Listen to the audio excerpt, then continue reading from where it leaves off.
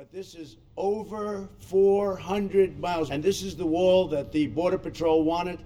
This was their wish list. I gave them a wish list.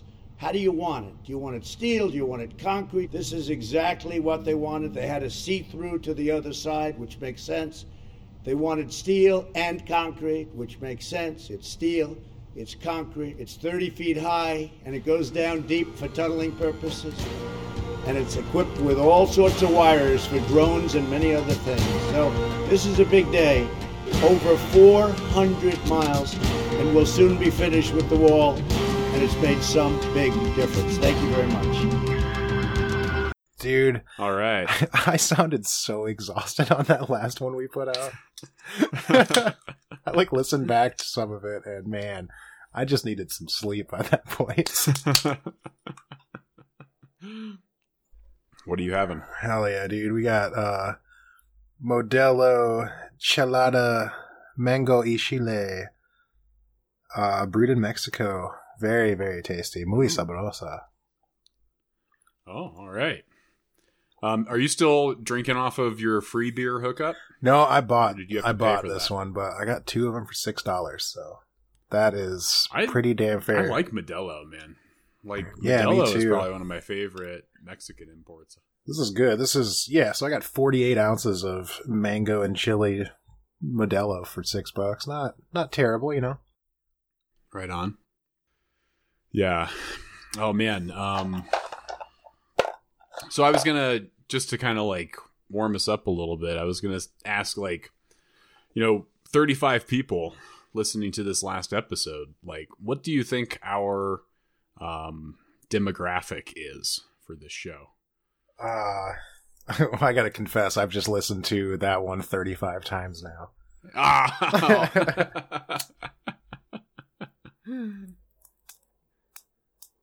don't know. Did hey, you what say, are you?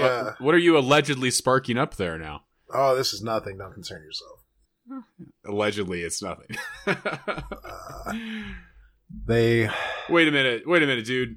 I'm just saying, if you're gonna smoke allegedly not a fatty while we're recording this, I kind of feel like we got to keep the Cameron Peak fire for another time, because I don't know if you can take it seriously enough for the gravity. I've got some heavy shit. I've got heavy shit for this one, Jared. Stuff that has come to pass since we last tried to record.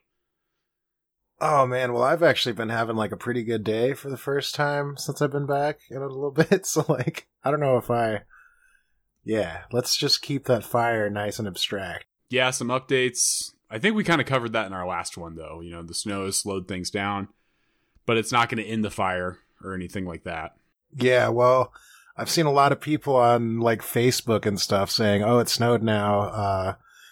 Our little cabin is saved," and I just want to be I don't know if I'd be going that far. It might have staved off your cabin getting swallowed for another week. Well, I mean, we can still do that unless you have something else in mind. No, we're going to start something that I've been wanting to do. And this is something that, I mentioned to you before. It's environmental science with James. Okay. Basically, we'll just kind of give some environmental science lectures. And, this is something I could do, if you can't record sometime. But likewise, I think we can have some fun with it. And I can lecture you on environmentalism. All right. I can make smart-ass comments over it. I'm good at that.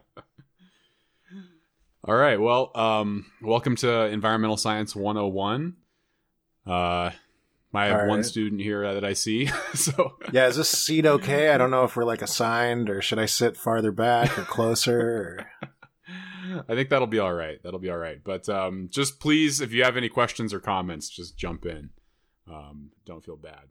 All right. How do you feel about adult beverages in your classroom? Totally fine with it. I encourage it, actually. It's a good demonstration of fermentation and anaerobic respiration. All right, tight, because I was probably going to sneak some sips either way. So I just hope you brought enough of that substance that you're smoking, allegedly, for all of the other members of the class. Oh, of course, all one of us. I'm no teacher's pet, though. I'll earn this grade legitimately. All right, so we're going to talk about environmental ethics, which I think is a good place to start for an environmental science class. And one thing I just want to kind of make clear is that we're still going to approach this topic of ethics, which is kind of like a humanities and philosophy topic, with a scientific perspective. Okay, we're not going to come into it with any like assumptions, I guess, about our species or, you know, any kind of like primacy that we may have or dominion or something, which is kind of an innate thing that people tend to do, right? To justify things in retrospect. All right, so why talk about environmental ethics at all? Well, the main reason is just because we are a global species. In terms of other vertebrates, at least, there really aren't many that are as widespread as humans, from Antarctica to, you know, the Gobi Desert, everywhere in between. You can find people in most environments. And even if they don't live there, they can at least visit there and exist there. I mean, we can actually like put a man on the moon and send shit into outer space. We modify our environment in extreme ways, and there are just tons of us, right? Yeah, and even if humans have never even been to a specific place, there's probably some plastic there. Exactly. The effects are far-reaching beyond even our own little vista of vision in our relatively short lifespans here on planet Earth. So we have to talk about ethics, and we'll get to what ethics are in a moment, because of all of these humans, different people will have different interests. One group of humans will have a different interest than another group of humans. And to say, like, what is an interest? Well, in fact, many people don't even realize their interests in the first place, right? If we think about something like biodiversity, you know, having bees and lots of different flowers and vegetables for them to pollinate is incredibly important for human health and the success of our societies. But most people probably don't realize that something like biodiversity is important for them as well. I don't know. What if I just want to eat like Soylent all the time and only drive around in my car, never even leave my car?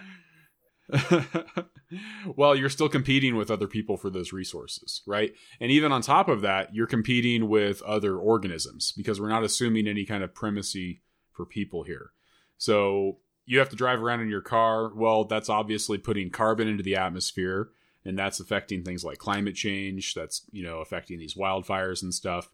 And all of these environmental interactions have an ethical dimension. Are you with me on that? Can we make that basic assumption? I don't know, man. I saw a deer today. I've got such a better car than that deer. I'm clearly superior to that deer. Well, that's what I said we weren't going to do. Oh, but I don't know. It seems right to me. Well, I know it's tough. That's why ethics is a really kind of tough thing to grapple with, because it's hard to think outside the barrier of individuality and extrapolate something personal like, you know, an ethical framework, a moral philosophy, to a society or even, you know, the planet as a whole.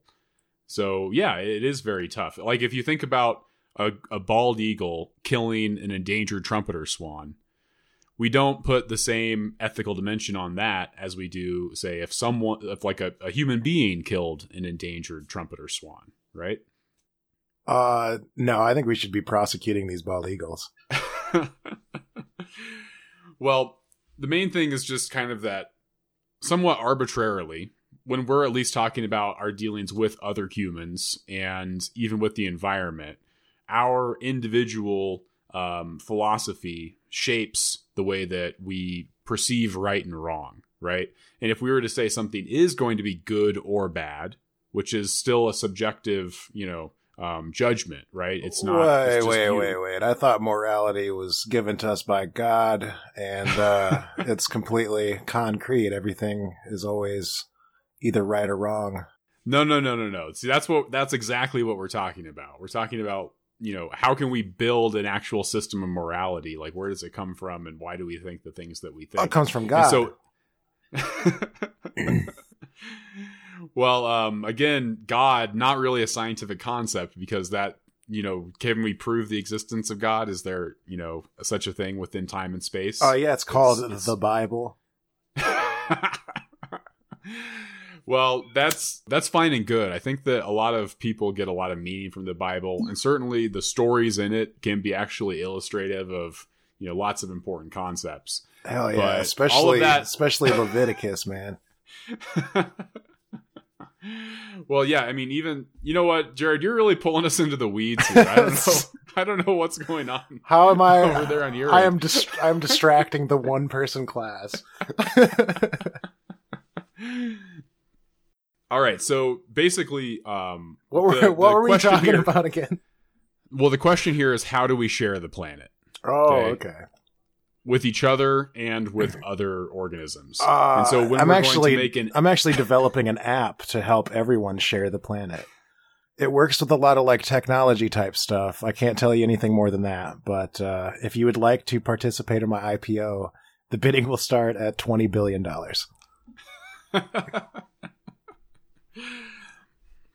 Well, short of having an app, what we have in lieu of it is our individual ethical evaluations, right? We go through the world, we do things, and we generally will judge actions as being right or wrong or somewhere in between. So what are these ethics that we keep talking about? Essentially, these are moral principles that govern a person's behavior or how they conduct an activity. Right. But this is still an individual. Yeah, and you figure out what your morality is by turning on the television to the same channel every time. Well, we'll get to how people construct morality and, where these collective understandings of values come from. But in terms of ethics, we're just talking about individuals, right? Where they come from and that origin is kind of a different issue versus what people do going forward and how they view things. So this is, of course, a branch of philosophy that deals with right and wrong, as we kind of made clear. And all environmental interactions have ethical dimensions. We used the example of climate change earlier, or shooting an endangered species. And a lot of times these ethical dimensions come from our ability to kind of understand and extrapolate the impact that we have on the environment. So the bald eagle doesn't understand that a trumpeter swan is, this rare endangered animal with lots of, aesthetic beauty that might, be important in ecosystems. It just sees prey. But humans can understand all that other stuff, and we can put, regulations on it and essentially build an ethical framework to conduct our activities around. Doesn't trumpeter swan sound pretty delicious, though? Oh, yeah. I would totally try one if I could. That forbidden meat. So how do we usually carry out ethics? Jared, do you know how ethics are usually interpreted in societies? Yeah. It has, if you do some stuff and you got quite a bit of money and you're white, it's correct. And if you do something else and maybe you don't have as much money or you're black, then that's wrong. Well, you've kind of jumped to the joke already. I was going to say it's through laws. Oh, okay. It's through legalism. Laws. Yeah, the legal system. No. The justice system. The completely just system that we've constructed. Yeah, part of most societies through time is that they have some sort of system of justice and legislation by which they construct and then, judge the interpretation of laws, which are supposed to govern behavior and conduct. And of course, ideally, laws would always match with ethics. But as you just said, it's seldom the case, because we don't need to look very hard to see examples of, police murdering black people and other innocent citizens and suffering no consequences for it, right? Or, as you said, rich people totally fucking over the environment, ripping off their employees, and, again, suffering no consequences for it. Yeah. So that's out, those are unethical things, right? We can agree they're unethical, and yet they are legal. Well, but how much money would you need until you started thinking that maybe they looked kind of ethical? I mean, come on, what's your price? Are you referencing the Abby Hoffman thing? The like when they were talking to Abby Hoffman? I think unknowingly, yeah. Maybe. That seems plausible. Well, I mean, scientific research does kind of indicate that if you have a certain amount of wealth, it literally changes the way that you think, and I mean, starts to lead you to act more like an asshole. So, if the owner of my company is any indication, he definitely sees the world radically different than I am. Like I can't even put myself in the headspace that he is. Yeah. Well, that's a great example because he's like, what this leads us to. He's like one of those prosperity doctrine type people, though, that like, yeah, I don't. He just thinks like the more crazy and unlikely situation he gets himself into, the more like God is going to help him to continue to make profits. There you go. Yeah. Well, but he's your boss, right? So as you guys have to interact together in your environment, you have to, in essence, use your social matrix to, on the one hand, make money, on the other hand, run a business, right? Yeah. This leads to conflicting ethical positions, right? Because your boss might say, not for him. We need to. Well, that's just it. For him, there's no reason for the conflict. And of course, for the bald eagle, there's no reason for the conflict either, as it's about to kill the trumpeter swan, right? But if we were to, consider your position or the swans in that matter, we might see that there's a conflicting interest here, right? Oh, is that swan? Like the boss? Is that swan employed by the eagle? No, but I'm just saying there's obviously different social social constructs at work, but. Critically though, your boss might want to have you work another 2 hours one night to shore up some potential loss and, protect profit. But you might have other interests with that 2 hours that lie outside of that. And so that's a conflict, right? How do you resolve that conflict? Well, I don't know. Should we tell the story? Go ahead. Yeah. Okay.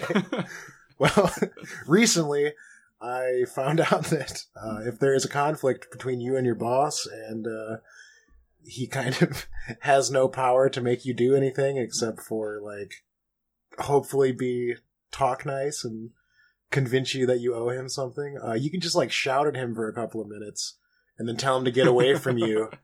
And then not only does he like go away, but sometimes he just like hands you a couple $100 and like tells you you're doing a great job. So well, yeah, I mean that's a great example of how that conflict can play out. And one thing that you often hear from the people with more power when there's some type of, ethical conflict is that you need to find a win-win solution. I'm sure you've heard of these, Jared. Maybe the handing you a couple $100 there was the win-win solution. I don't know. He was like, well, does this help? And I was like, it's a start. Now you need to leave if you're not going to help me. Well, when we extrapolate that out to things like, bigger environmental interactions like a forest that might be logged or, rainforest that might be burned down to make way for agriculture, we have to kind of consider are there any win-win solutions there? Or does the win-win solution that might involve some sort of limited measure, some sort of limited destruction, is it ignoring some of those ancillary interests that might be harder to understand, right? Like, if someone wants to burn down some rainforest for farming, you might say, well, what if you only burn down like half as much as you want to burn down? And then you burn down the other half next year and let that part start regrowing. And you might say, oh, that sounds like a win-win solution. They get to farm, the forest kind of gets some regrowth and, sounds great. But, of course, there's all of those other people who you can't see depending upon that oxygen from that forest. There's all that biodiversity that's growing there. There are the species that need that habitat space that could lose out via fragmentation.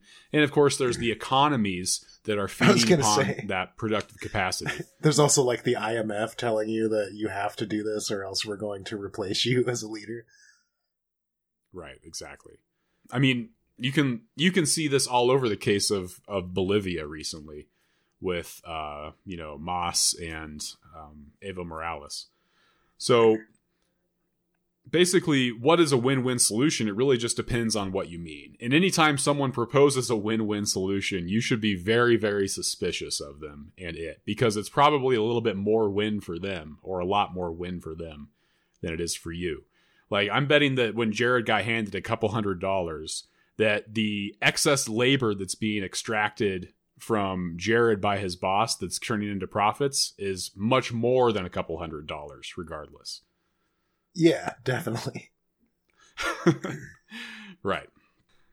So all that's to say that when we're talking about ethics in terms of how they apply to other people and societies as a whole, we really don't have a lot of stable footing to stand on. And the legal system and the judicial system is kind of like a Wizard of Oz in essence, that looks really, big and complicated and gives the appearance of strict rule adherence and justice and moral value, but that's essentially a charade, right?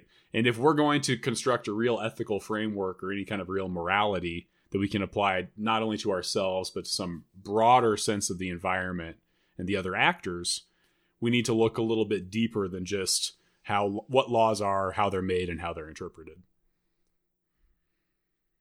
All right, so let's start by looking at some individual philosophical approaches to environmental ethics. And then from there, we'll kind of look at how those play out as they're totaled out in society. Okay?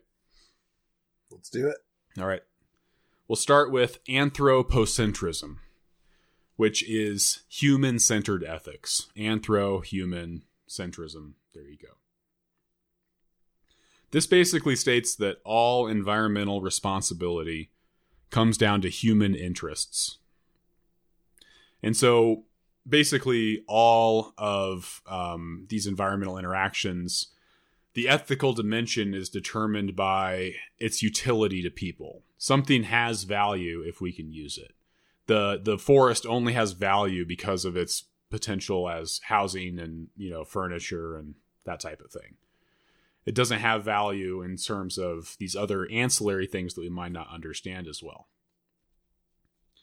And you might also ask them, but what about future generations? How can you use an anthropocentric viewpoint but then totally disregard something like climate change? No, I don't care about future generations. I'm going to get mine, and then, everything's going to all die, and then who cares?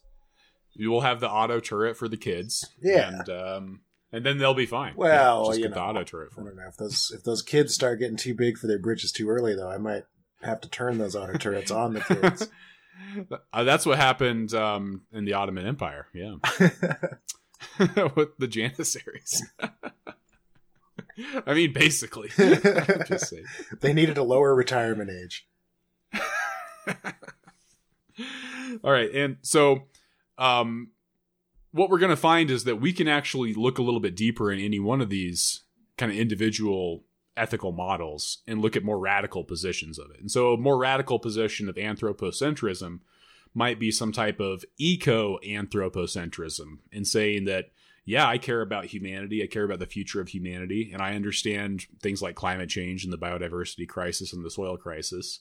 And as such, I'm going to be the biggest advocate for immediately halting fracking, right? Which would seem like something that, if you just kind of have a blasé utility first kind of viewpoint, that's not as important to you. Or if you're just like, hey man, I'd kind of like to be able to drink clean water for a while. Right, exactly. That's going to be more like another thing that we're going to talk about. Well, let's just talk about that next. So we can look at the next one, ecocentrism, by which environment itself deserves moral consideration as a whole, and it kind of looks at the systemic values that make life possible, like things like clean water, as you just said. And so with ecocentrism, you kind of adopt almost passively something like the Earth Mother type outlook, right? You've heard of Gaia, this kind of very ancient position held by lots of spiritual faiths from around the world, that kind of the earth is the essence of life, that all living things have meaning as they operate together. And, you know, it's like the Lion King, right? The circle of life. That's kind of an ecocentric viewpoint. Yeah, fairy tale. No, not a fairy tale. Definitely true. Just look at the Dust Bowl. True. look at DDT and the bird's eggs. I thought we were talking about different ways of viewing the world. This is all subjective, I thought. Well, that's the problem. Exactly. It is all subjective. And any one of these can be interpreted in radically different ways. Okay. And can lead to some very, you know, crazy stuff. Next we'll talk about is biocentrism, which is a life-centered ethics, whereby all life has an inherent right to exist. And we can kind of make a immediate, you know, kind of criticism of that by saying that with a life-centered ethic, you kind of have to install a hierarchy of value upon living things, because you can't exist without consuming living things, right? So you're going to have to harm some vegetable at some point at least. And you're sort of arbitrarily saying that things that have like higher order nervous systems have more value or deserve more rights than things that don't. Yeah, everybody knows that plants don't have feelings. I mean, that's a whole episode, Jared. No, like I said, everyone knows that plants don't have feelings, James. There's a lot of botanists out Plants there. are not intelligent, James. Plants can't talk to each other, and fungi, James. All right, well, you got me there. Well, buckle in, because now we're going to get into some of the more like radical spin-offs of these philosophical approaches. These three basic ones. This sounds fun. So there's, again, just to review, we have anthropocentrism, human-centered, ecocentrism, which is system-centered, and biocentrism, which is life-centered. And the most reasonable. Well, all right. Well, let's just get into. Well, so let's talk about first ecofeminism. All right, chicks out in the woods, I can dig this. Absolutely. So basically, ecofeminism is essentially kind of a outgrowth of ecocentrism. So it's kind of still within that systems value approach. But basically, the point of ecofeminism is to say that there are important theoretical, historical, and even empirical connections between how societies treat women and how they treat the environment. So in essence, if societies are extremely exploitative and extractive of the environment, they are probably, you know, very patriarchal and objectify women. If societies treat women really well and, you know, are more matriarchal in their organization and, you know, empower women, then they're probably also much nicer to the environment and live in a more harmonious state with it. Now, is this theory or is this kind of like borne out by evidence? It is theory, and it is borne out by some evidence as well. As I said, there are empirical connections there. You can kind of look at, you know, different societies throughout time. You can look at some basic metrics of environmental decay and growth, and, you know, see that there are some connections there. Yeah, well, I mean, Gaia is portrayed as like this beautiful woman usually. Exactly. Yeah. The next one is going to be a little bit closer to, I think, what you and I probably are in our ethical frameworks. Although I would say we are definitely eco-feminists. I don't know, James. Speaking for me does not seem very feminist. But go ahead. Please tell me what I think.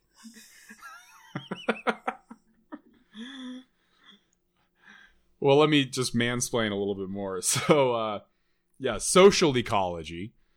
These are social hierarchies are connected to behaviors that lead to environmental destruction, right? So class is related to environmental destruction. Things like conspicuous consumption, for instance, like having, so much money and so much free time that you just like buy yachts, which of course, draw resources from other sectors of the economy and, are just like big, dumb, polluting wastes of space. But to you, that's like a good thing, right? So rich people basically are going to consume more and cause more environmental destruction, which of course has ethical dimensions for like all of the, poor people, all the fishermen who, used to use that yacht marina for their daily lives, right? Well, that's all right. That waterway is probably overfished by now anyway. Well, was I right though? I mean, Jared, does that kind of strike with you? That rich people consume way too many resources unnecessarily and at the detriment of everyone else? Yeah. Yeah, that seems about right. I say that to myself in the mirror every morning before I brush my teeth. Well, and so just to make a brief point, none of these are necessarily mutually exclusive either. It's not like you can only have one of these different ethical approaches. Yeah. It's more that in any individual moment, right, at any one time, your decision-making process is influenced by something like this, right? But it could totally change, hour to hour, right? Yeah, who's to say that, I don't want one of those yachts, but I'll just never be able to afford one. Right. There you go. Or, you could completely lose all of your speculative investments and lose that yacht within an hour. Yeah. You'd be like, man, why did I ever need a yacht anyway? Yeah, boy, that was, just that yacht phase I went through. That was really something, wasn't it? All right, so that was also kind of an eco-centric viewpoint, and we'll look at one more, which is deep ecology. Ooh. Which, basically, this is a little bit, wooey kind of crystal stuff, but essentially it's just an eco-centric view that spiritual oneness, whatever you want to describe that as, with the earth is the starting point to any relationship with the environment. I can actually remember the time that I achieved spiritual oneness with the earth, and it was during my first really heavy trip on mushrooms. But yeah, spiritual oneness with the earth, it feels good, man. Definitely. Yeah.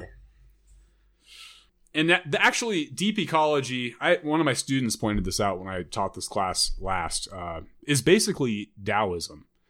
If you want to get into it, in essence, that is what Taoism preaches, is kind of a spiritual oneness with the way, which is essentially the environment.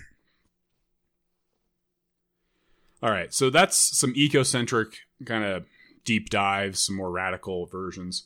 But there are also some more radical versions of biocentric and anthropocentric viewpoints. One of those would be environmental pragmatism. Okay. Now, this is basically saying, forget about ethics. Just think about policy.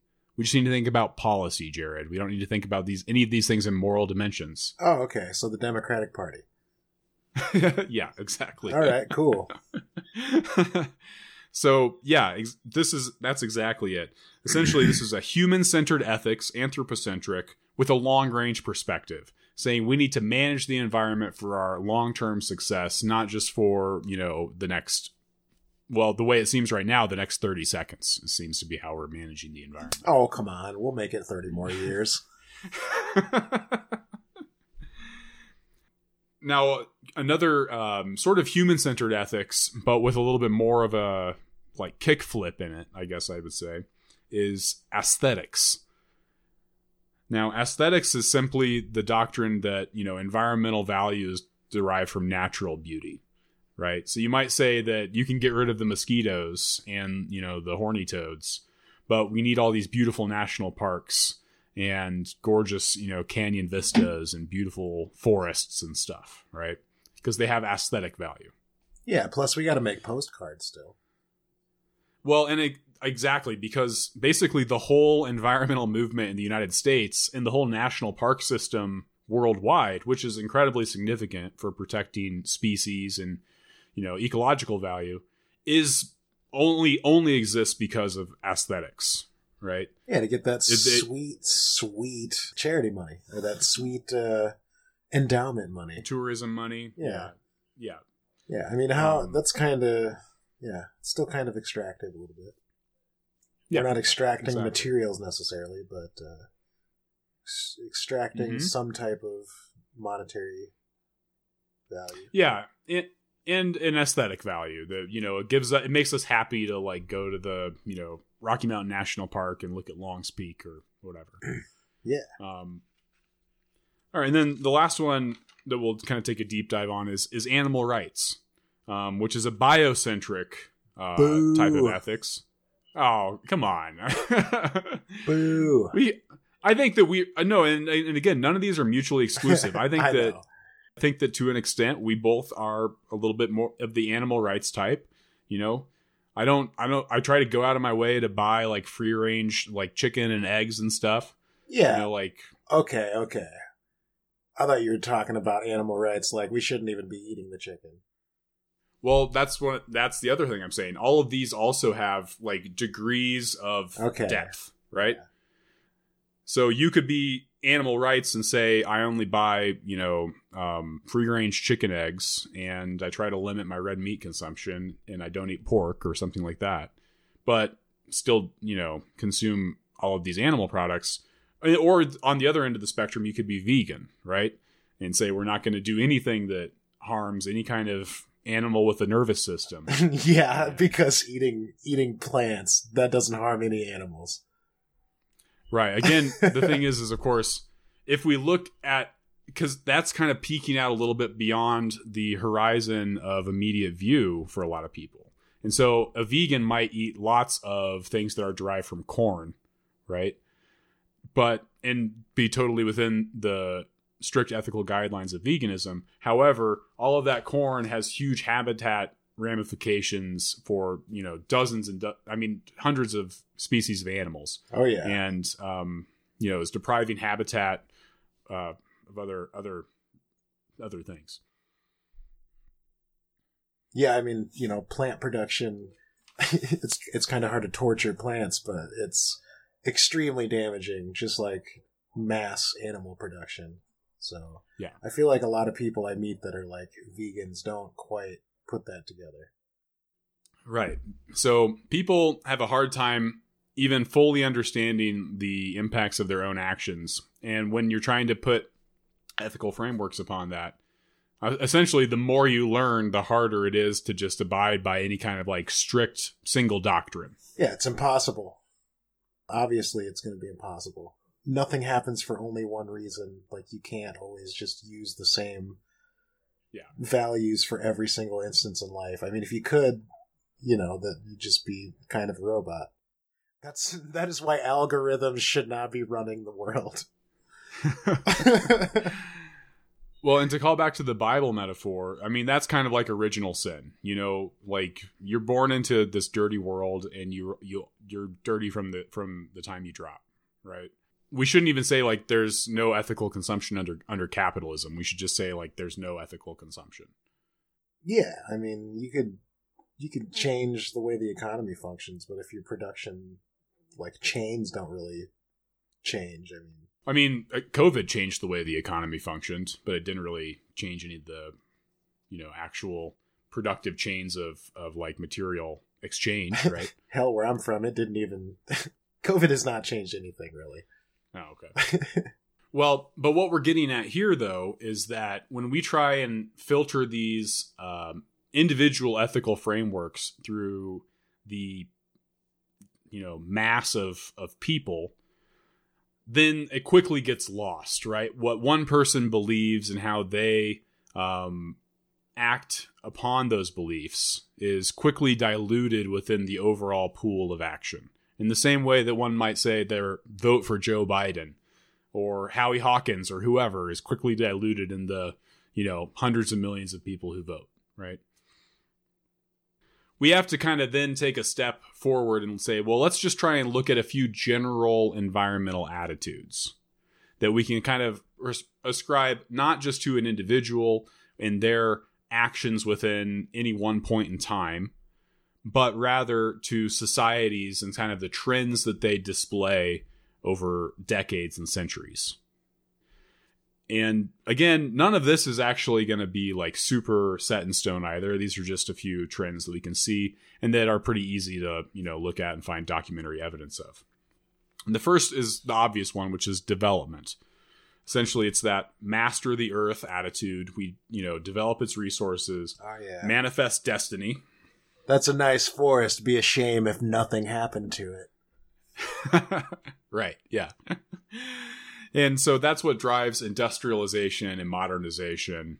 And, basically, that, like, why are we still fracking right now? Why is Joe Biden totally reticent to, abandon America's precious fracking industry? Oh, we just got to because of development. We just got to achieve energy independence, obviously.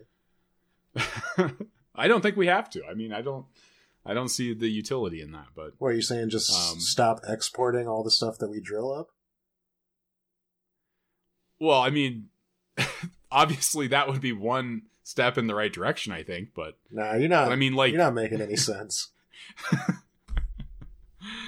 All right, so the next one that we'll look at, the next kind of general attitude we see is that of preservation, okay, in which we would hope to preserve nature in kind of an intact state. And this kind of endorses that, nature as the other viewpoint. Go ahead. Forest fire approved. Right, exactly. And of course, who are the big advocates of this in America? It was like John Muir and Teddy Roosevelt. And of course, it's Arapaho Roosevelt forest that's burning down the road from me, right? So yeah, all of these huge areas of land that were like set aside for preservation, a lot of them are now on fire because they weren't, managed by indigenous people. Yeah, it's that view of like pristine nature that no one lives at because that's something that historically existed. Exactly. So even preservation, has some like inbuilt assumptions and prejudices in it that kind of tend to marginalize like native voices and marginalize people, right? And so the last one is what we've been kind of seeing more in like, in much of the world in the last, say, 30 years, which is the attitude of conservation, in which we would balance unrestrained development with preservation. And you can kind of see examples of that with things like game laws, the goal for sustainable development, and even like some bullshit like, carbon tax credits are built around this conservation idea. And this is just to ensure human well-being in the long term on Earth.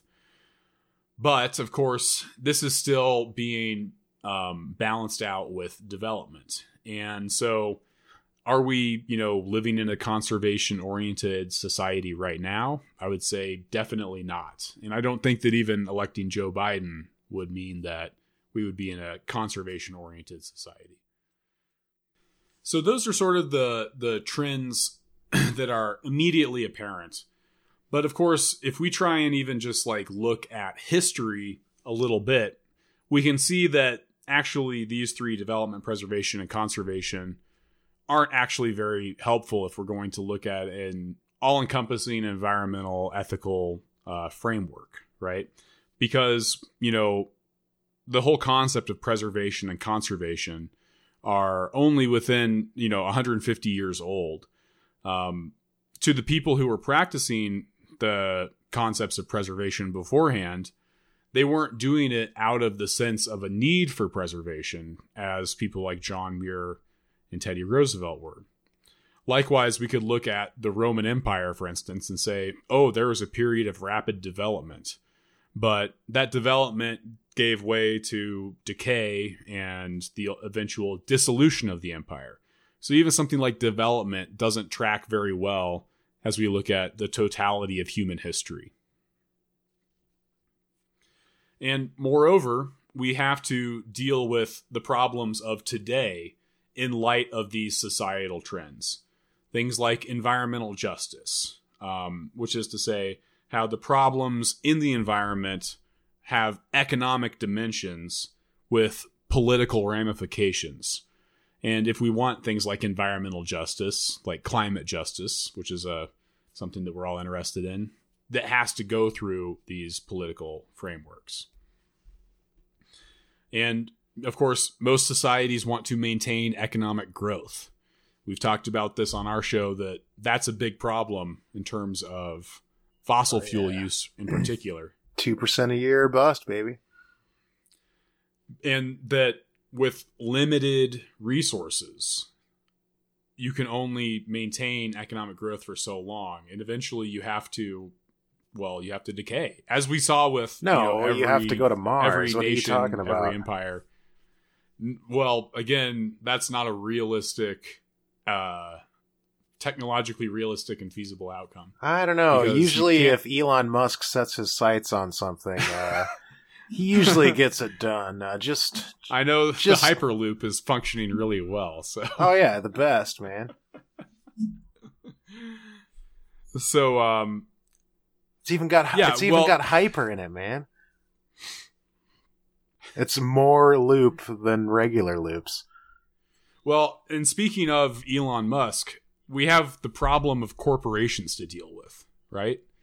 Because we can at least apply some type of ethical dimension to our actions as individuals. But how do we apply an ethical dimension to legal entities made up of many individuals that are designed to operate at a profit? Obviously we've talked about Jared's little corporation already today. And we can ask ourselves, well, is a corporation a person? That was a question that came before the United States Supreme Court, for instance. And they said, yes, it is, because corporations are made up of people, and therefore they represent the interests of people. Now, I think that we would probably both, if I can speak for Jared. Well, I don't know that it really matters, my opinion at this point.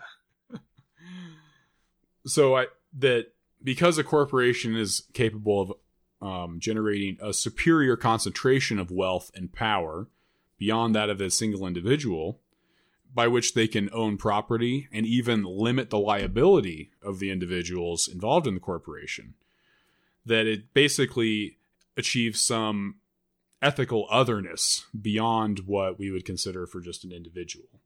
I mean, you've heard of limited liability corporations, right?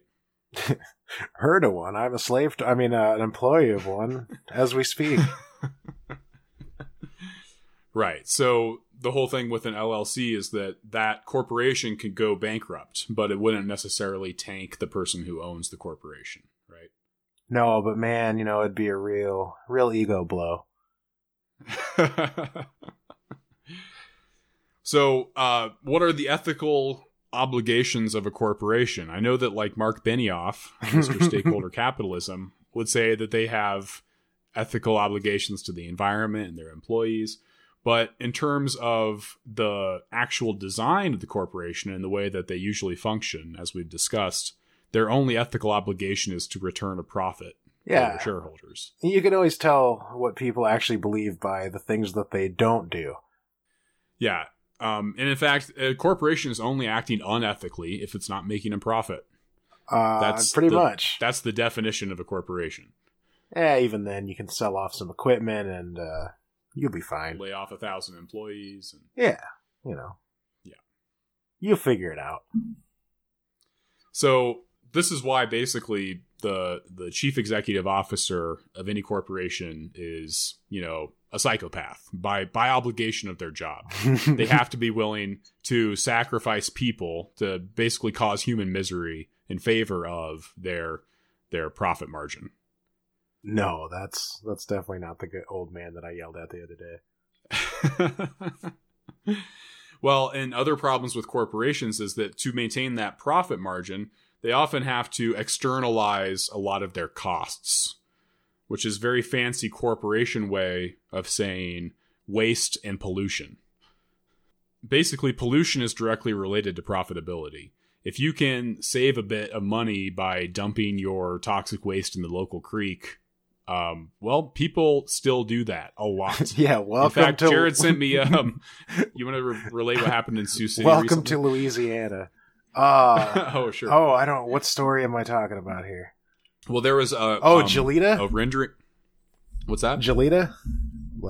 I think so. Yeah. Okay. So in Sioux City, there's this gelatin factory called Gelita, and they take some of the I think they use like pig hooves and stuff like that and fat to like manufacture gelatin, basically.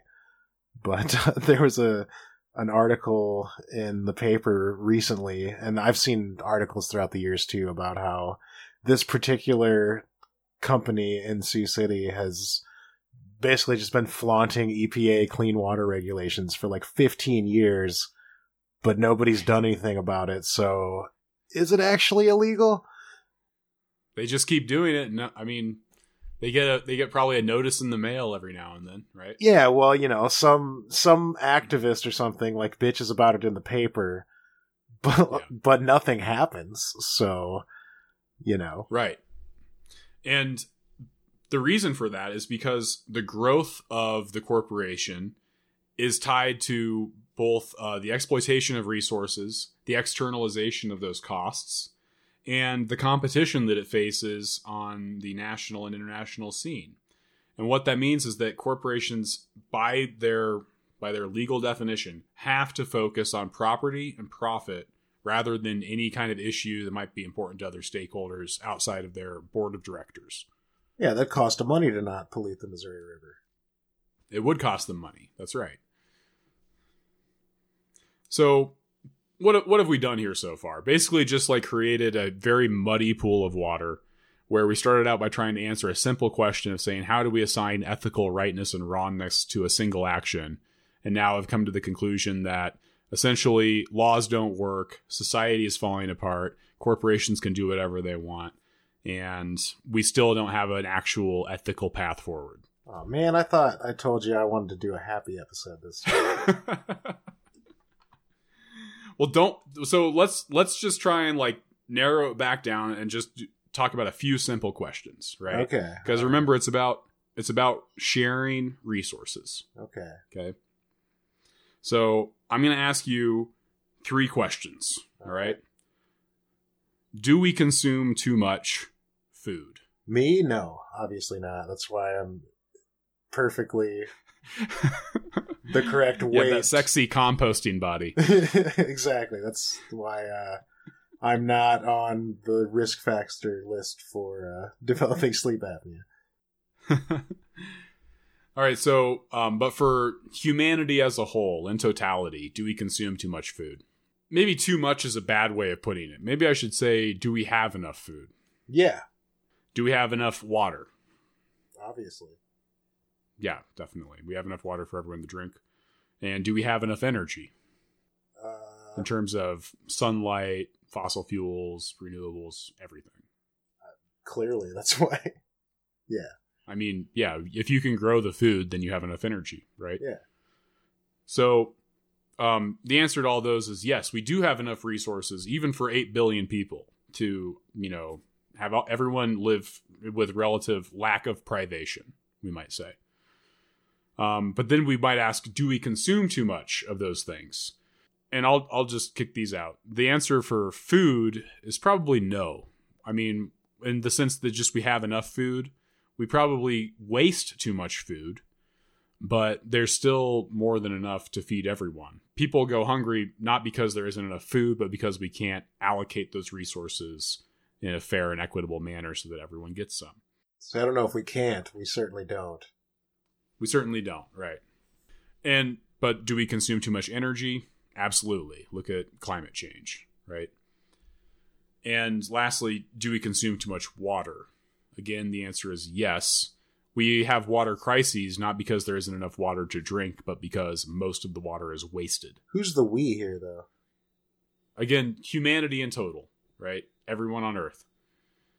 There is plenty of fresh water for everyone, but we, again, can't distribute it effectively, and most of it is wasted, right? In America, most fresh water goes down the tub or toilet or on the lawn. Yeah, well, a lot of it is wasted growing food places we shouldn't be. Also that, absolutely. So we have plenty of these things that we need, but we use too much of them. We don't redistribute them effectively, and people lack these resources. And even with 8 billion people, we might add one layer on here with habitat. is there enough habitat for 8 billion people to support all of the biodiversity, all of the other systemic value that is necessary to support 8 billion people? Boy, we're going to find out, aren't we? Yes, that's the big question. So to get at just that disparity, right?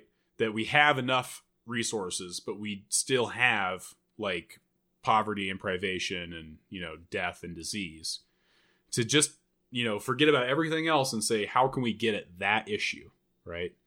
Leave all the other ethical, ecofeminist, animal rights stuff out of it. And just say, why do we have so much and yet people are dying, right? And I think that to answer that, we have to talk about materialism. We could leave it off there, Jared, and pick it up on our next episode of Environmental 101 with James. All right. What are we going to do then? Just talk about some other stuff for a little bit? And I can keep going, too. This out. All right. Well, how much more you got left? I don't want to go all the way to historical materialism. Okay. But I think I could give an introduction to materialism. All right, let's do like a little intro, and we'll do like and next time. Yeah, okay. So let's go back to the realm of the individual and ask one of the basic philosophy lessons so that we can again build a more concrete way of understanding things. Since by trying to talk things out, we've gotten nowhere basically. So I think, therefore I am. Not a question, but a statement. But the question implied by that, I think, therefore I am, is how do we square our consciousness with reality? I'll offer the conventional answer first, which is that of idealism. When you say, I think, therefore I am, you are endorsing idealism. The idea that reality itself, physical reality, is governed by a set of ideals that our consciousness, in essence, creates reality. And when we talk about things like ecofeminism or anthropocentrism, that's an idealized version of reality, right? And of course, as we saw when we critiqued those, it's really actually hard to keep it together as a unified code of conduct, even under a light critique, because the essence of idealism is that it's built on ideas, not on material things. Material things, in fact, come from ideas. And so there's this concept of dialectical idealism that was pretty important in terms of philosophical advancement that came from this guy named Hegel.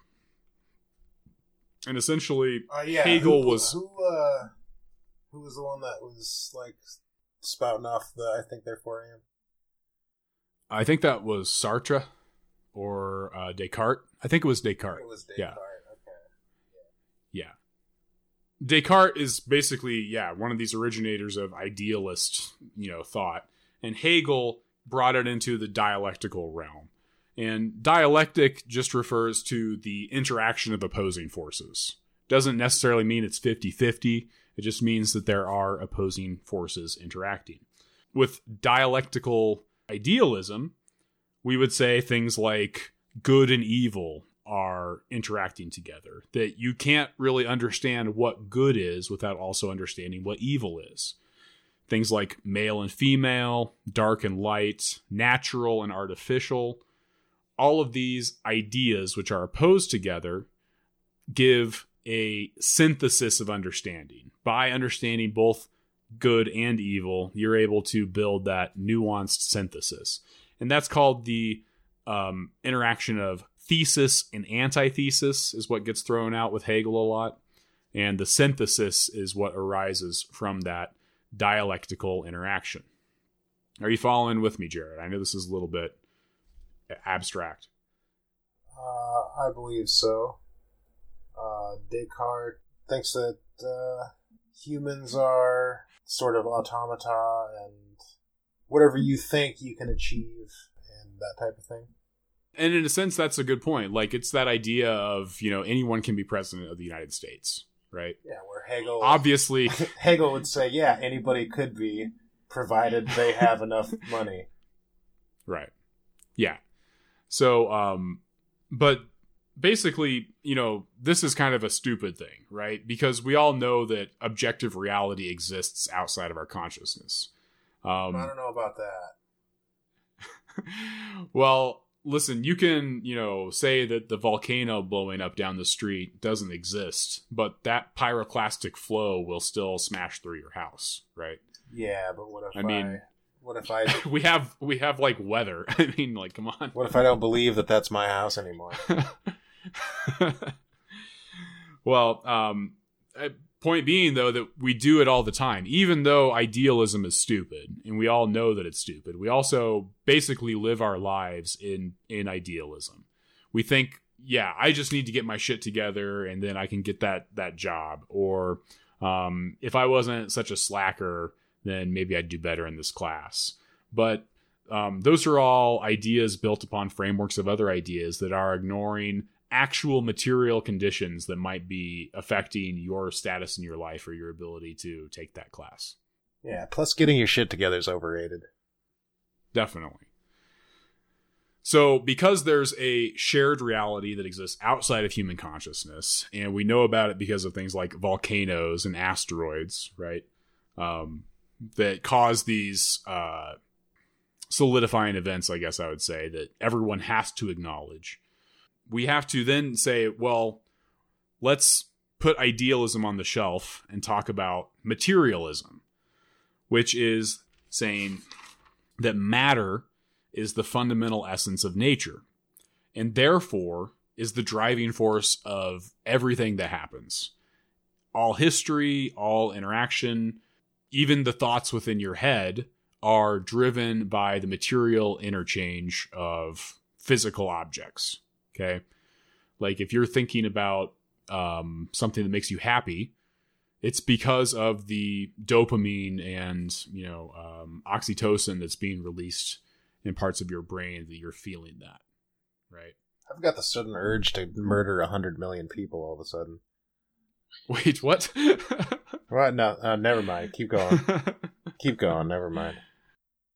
Well, materialism is I mean, we're not even at the level of like historical materialism yet. We're just talking about the fact that when we try to mask the material interaction of things with the interaction of ideas, we're basically inhibiting our ability to act in concrete ways that actually affect the material status of people and, people's lives, right? Yeah, that's great for profits. What do you mean? You should be doing that. Well, I'm just saying if something like profits, again, that's an idealized vision of reality, right? Because you can't talk about profits without also talking about all of the, in material sense, you can't talk about profits without talking about externalized costs, without pollution, without exploitation of your employees, without waste. Sure you can. It's called a quarterly earnings call. But again, you're trying to substitute an idealized set of, great conditions that, the CEO might like to say on his quarterly earnings call for the actual material circumstance of all that toxic waste going in the river, right? He reports it as, hey, profits are up in the third quarter and, people are getting cancer downstream. Well, he probably wouldn't say that second part. But that's the material interaction there, right? Oh, yeah, definitely. He's talking about it in an idealized set, which is the profit motive. But the material interaction lies elsewhere, outside of what we can, frame around just ideas. So again, profit is a material thing. But if we are going to say, where does profit come from? Then we have to look at all of this other material stuff. And that's never what a CEO wants to talk about in their quarterly earnings call, right? No, those motherfuckers straight up hate talking about that. Yeah, they're not going to say we increased our profits by dumping slightly more sludge in the Missouri River. No, they're going to say we increased our profits, and that's why we've expanded our legal team. Right. To protect us from the people suing us for dumping sludge in the Missouri River. So basically, what we're saying here is that material reality creates human consciousness. It is not the other way around. You cannot think your way into, the magic garden or wherever, right? You have to interact with the world around you. You have to like get your hands dirty and buy your 3 acres and build the magic garden, right? Right. And this is what puts us apart from people like Democrats and Republicans. Because Democrats and Republicans are playing by that idealism set of rules. Both Democrats and Republicans, all of whom I would lump under the banner of liberals in kind of the broad classic sense of the word, would say that reality, or perhaps our society, is governed by a shared set of ideals. And even Democrats and Republicans would broadly agree on what those ideals are. It's freedom, democracy, liberty, equality, right? But the disparity comes in the who's and the what's and the wherefores. Yeah, at least none of those things are extremely vague and enough so to be basically meaningless. Right, exactly. But people talk about them all the fucking time, right? Like, yeah, it's annoying as fuck, season. Dude. Like, these people don't have anything better to talk about. Right. And so what we're saying is that instead of societies being organized based on shared sets of ideals, we're saying that societies are organized based on material interests. Yeah. Based on how actual matter, in terms of atoms, elements, lithium in mines in Bolivia, that's what matters in terms of how society is organized, not the ideals that we tell ourselves we hold true to our hearts as we, go to vote on election day. So in response to the liberals, aka the Democrats and Republicans, I would say that to an extent they are right. We do build our reality. However, we do it through material interaction, and importantly, by affecting material change in the real world by working with other people. By working together, collectively, that's how we actually can build our reality. But it's not done through an individual, moral framework at all. And so I think that's a good place to leave it in our teaser for whenever we do another one of these. But next time on Environmental Science 101, we're going to talk about historical materialism, aka environment, economics, politics, history. All right. I feel like I learned something here today. Okay, well, I hope it was relatively coherent. Well, you always are. I think that I think that having your, corporate finaglings is a good like object lesson. Yeah, fuck, dude. I am like, at least weekly, I am like basically obligated to do something that's awful for the environment, and then I kind of like refuse. But I mean, yeah. It's hard to work in the trucking industry and the meat industry basically at the same time and not just like absolutely do shit that's awful. Yeah, I mean, obviously we've talked about the human exploitation in the meat industry, but I think it's worth talking a little bit about the trucking industry as a source of human misery as well. Oh my God. Like, the people who actually are responsible for driving trucks are, not paid well, A. Basically, you have to break your body, right, to do it. Oh, yeah. But, I mean, in areas like, the Midwest, a lot of places, having a CDL is like being an RN, basically. It's like, right, you can kind of go anywhere and still find work that you can kind of sort of make a living on until it breaks your body enough to where you kind of just succumb to medical debt. Right.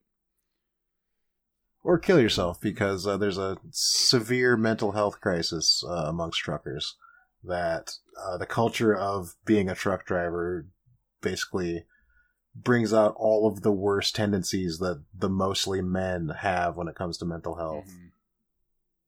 Well, I mean, you're basically an eternal diaspora, right? You just keep, like, for these long haul truckers especially, like, you are so disconnected from a sense of place, and when you don't have a sense of place, you don't have a sense of self, you know? That's got to be really difficult to like cope with over long periods of time. Yeah, and you're just getting fucked over constantly by like the place you're trying to load at, the place you're trying to unload at, your own dispatcher. Like, yeah, it's not a great thing for the people doing it. It's also not a great thing for the environment whatsoever. Mm-hmm. Right.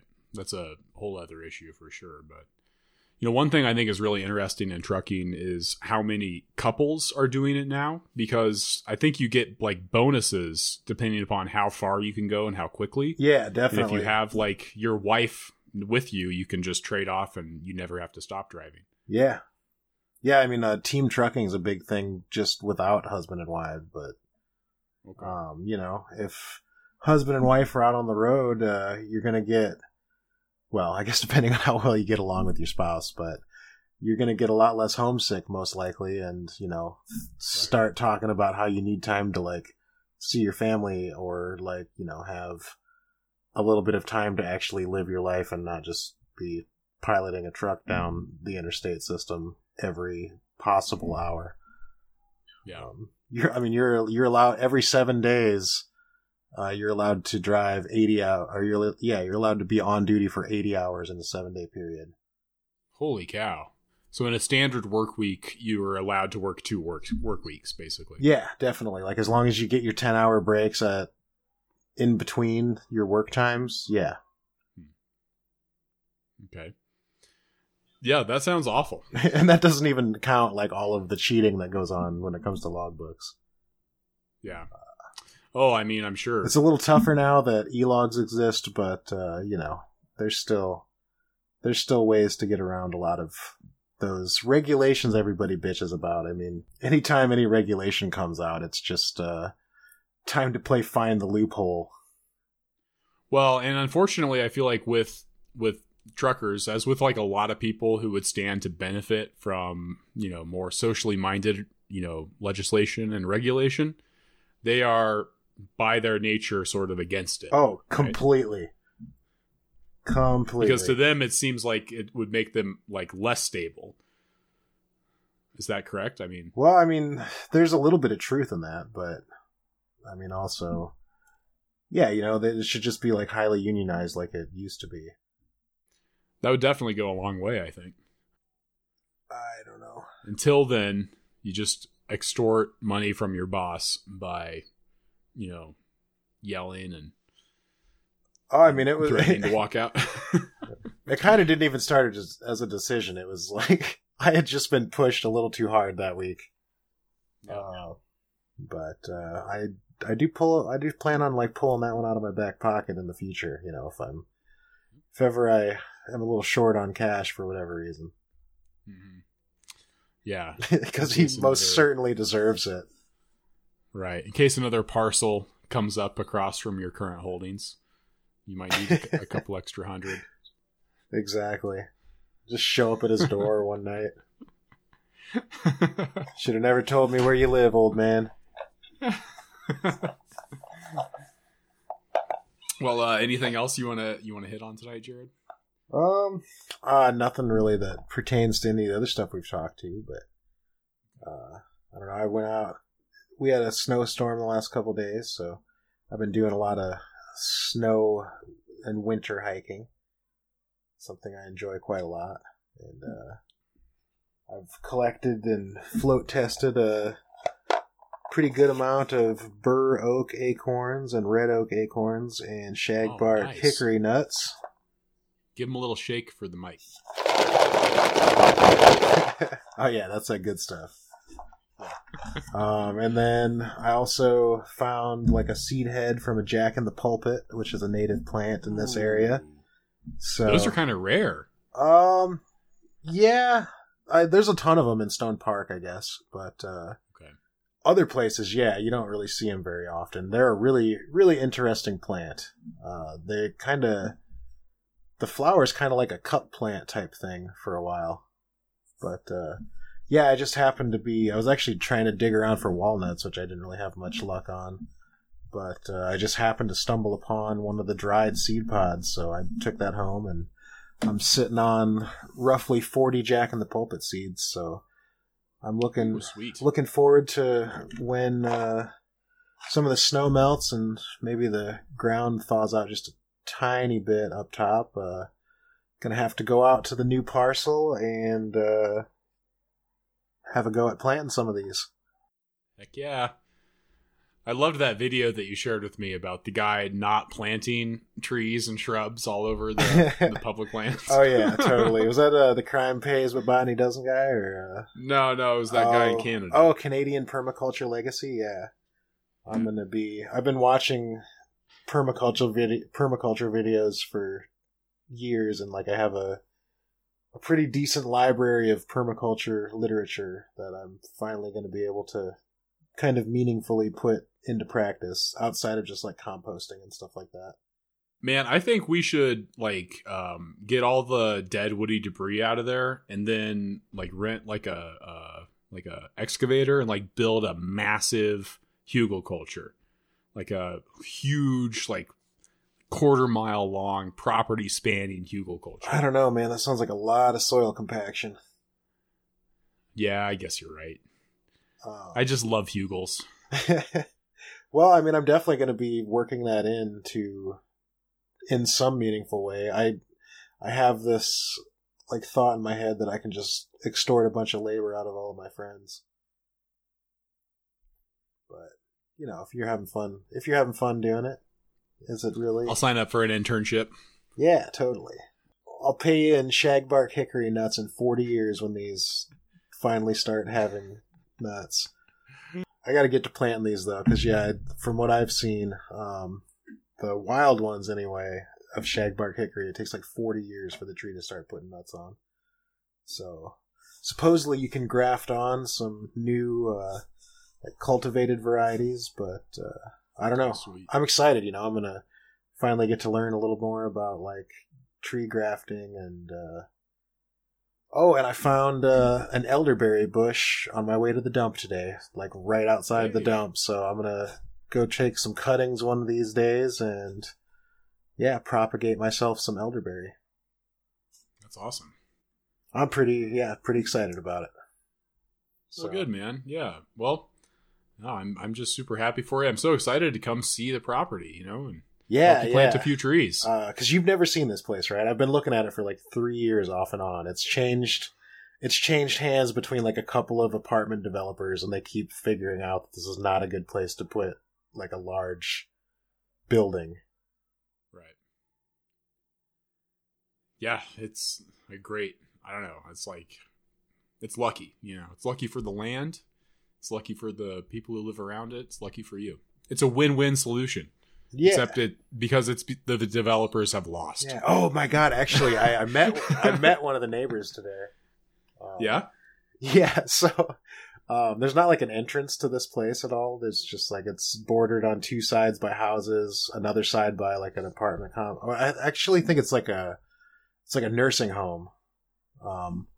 And then on one of the other sides, there's just kind of like a gravel road at the top of this hill but there's no entrances. So I've just been parking on the top of this hill across from somebody's house that's like got cameras and shit up on it. But, anyway, I was out there today. I've been going out there for, you know, every other day or something, just to kind of bask in the glory of what's going on out there. And I kind of like hear off in the distance that there's people talking, and they're saying, "Yeah, I keep seeing this here. I'm gonna take pictures of its license plate. You know, we got to figure out what's going on." So I kind of like walk up the hill and like emerge from all these like hackberries and overgrown like mulberry trees and this like thicket of stuff. I just like pop out right behind the truck, right behind my pickup as people are like taking pictures of it, and I'm like. Walk out. I'm like, is there some kind of problem here or something like that? And he's like, "What? We don't got no problem. What do you do?" He goes like, what are you doing out here? I've seen this pickup sitting out here, you know, every day for like the past week. What's going on? You know, like I've been robbed before. What's going on here, man? And this dude was like super paranoid. Like I don't know if he was I don't know if he like was a tweaker, is a tweaker, what was going on, but he had a healthy dose of paranoia, I guess, about a pickup just parked on the side of the road. Not even like really in front of his house, but just kind of like off to the side. But he was talking to me about like, oh, so you bought this place? You paid like, you know, whatever thousands of dollars it appraises for, or whatever. I was like, no, I don't have that kind of money. I definitely didn't pay that much. He's like, oh, but how much? And I was like, kind of trying to beat around the bush on that. And then he's like, so what are you gonna build a store here? Are you gonna build like apartments or something like that? I was like, nah, probably gonna do like about the opposite of that. I was thinking about like planting some more trees and stuff. And he was like, what are you talking about, man? You bought this to make money off it, right? And I was like, nah, I mean, maybe, but like it's not the impetus for what I did this for. He's like, well, whenever I buy something, I'm trying to make some money. You know what I mean? And I was just like, yeah, I mean, I guess, but no, just, I'm not really, you don't got to worry about me. I'm not going to rob you. I'm not going to be like out here building some eyesore of a building or anything like that. I'm pretty much just it's gonna look about like it does now, and it's gonna change so slowly that he won't notice anyway. Yeah, definitely. It's gonna, in 10 years it'll have changed, but right. I don't know. This guy, he seems like he works on a much quicker than geologic time scale. But he seemed nice. We did a COVID fist bump, okay. So okay. Well, that's good. I had some hand sanitizer on me, thank God. Yeah. But all right. Dude was not real up on like personal space or anything like that. So. Oh, okay. But he seemed nice enough. He might be one of the people that I'd ask if I can borrow some water from time to time. So. Well, he's going to keep an eye on your pickup while it's parked out there. At least. Oh yeah. You know what's fuck, there's like cameras parked right at it while it's sitting there, but I don't know. Just want to see city's finest. Yeah. As we're wrapping up, one thing I think we need to ask our listeners is, you are now our disciples. You're now the compost bin of history acolytes, and we want you to go out there and spread the show. Tell your friends, tell your family, tell your enemies, and get more people to listen. Definitely tell your enemies. And please write in. Well, how about you? You got anything else? Oh, do I? Let's see. I'm in the process. I got fingerprinted for the Colorado Bureau of Investigation. I'm trying to get into substitute teaching. Okay. Otherwise, let's see. Yeah, no, not much. Basically, we've just been doing family stuff. Got the in-laws sent back to Illinois today. Very nice. And yeah, can't complain. I'm eating lots of leftovers. That sounds pretty good. Yeah. But yeah, so please tell your friends, tell your family and enemies, and sometimes, those people might be the same. And our email address is compostbinofhistory@gmail.com. Obviously, we take episode requests now, so if you want to throw some obscure like Mexican Revolutionary War battle at us and say like, what's the environmentalist take on this one, guys? We can certainly take a stab at it. I was gonna say, that sounds awesome. Maybe we should just do that anyway. Do the environmental history of the Mexican Revolution. I mean, that sounds interesting to me. I'll add it to the list. All right. All right. Well, thanks, Jared, and thank you all for listening. Yeah, everybody, try to have a good week, and I don't know, go pick some seeds out of the woods and plant them in your yard. Yeah, and sharpen your pitchforks. Sharpen them hard.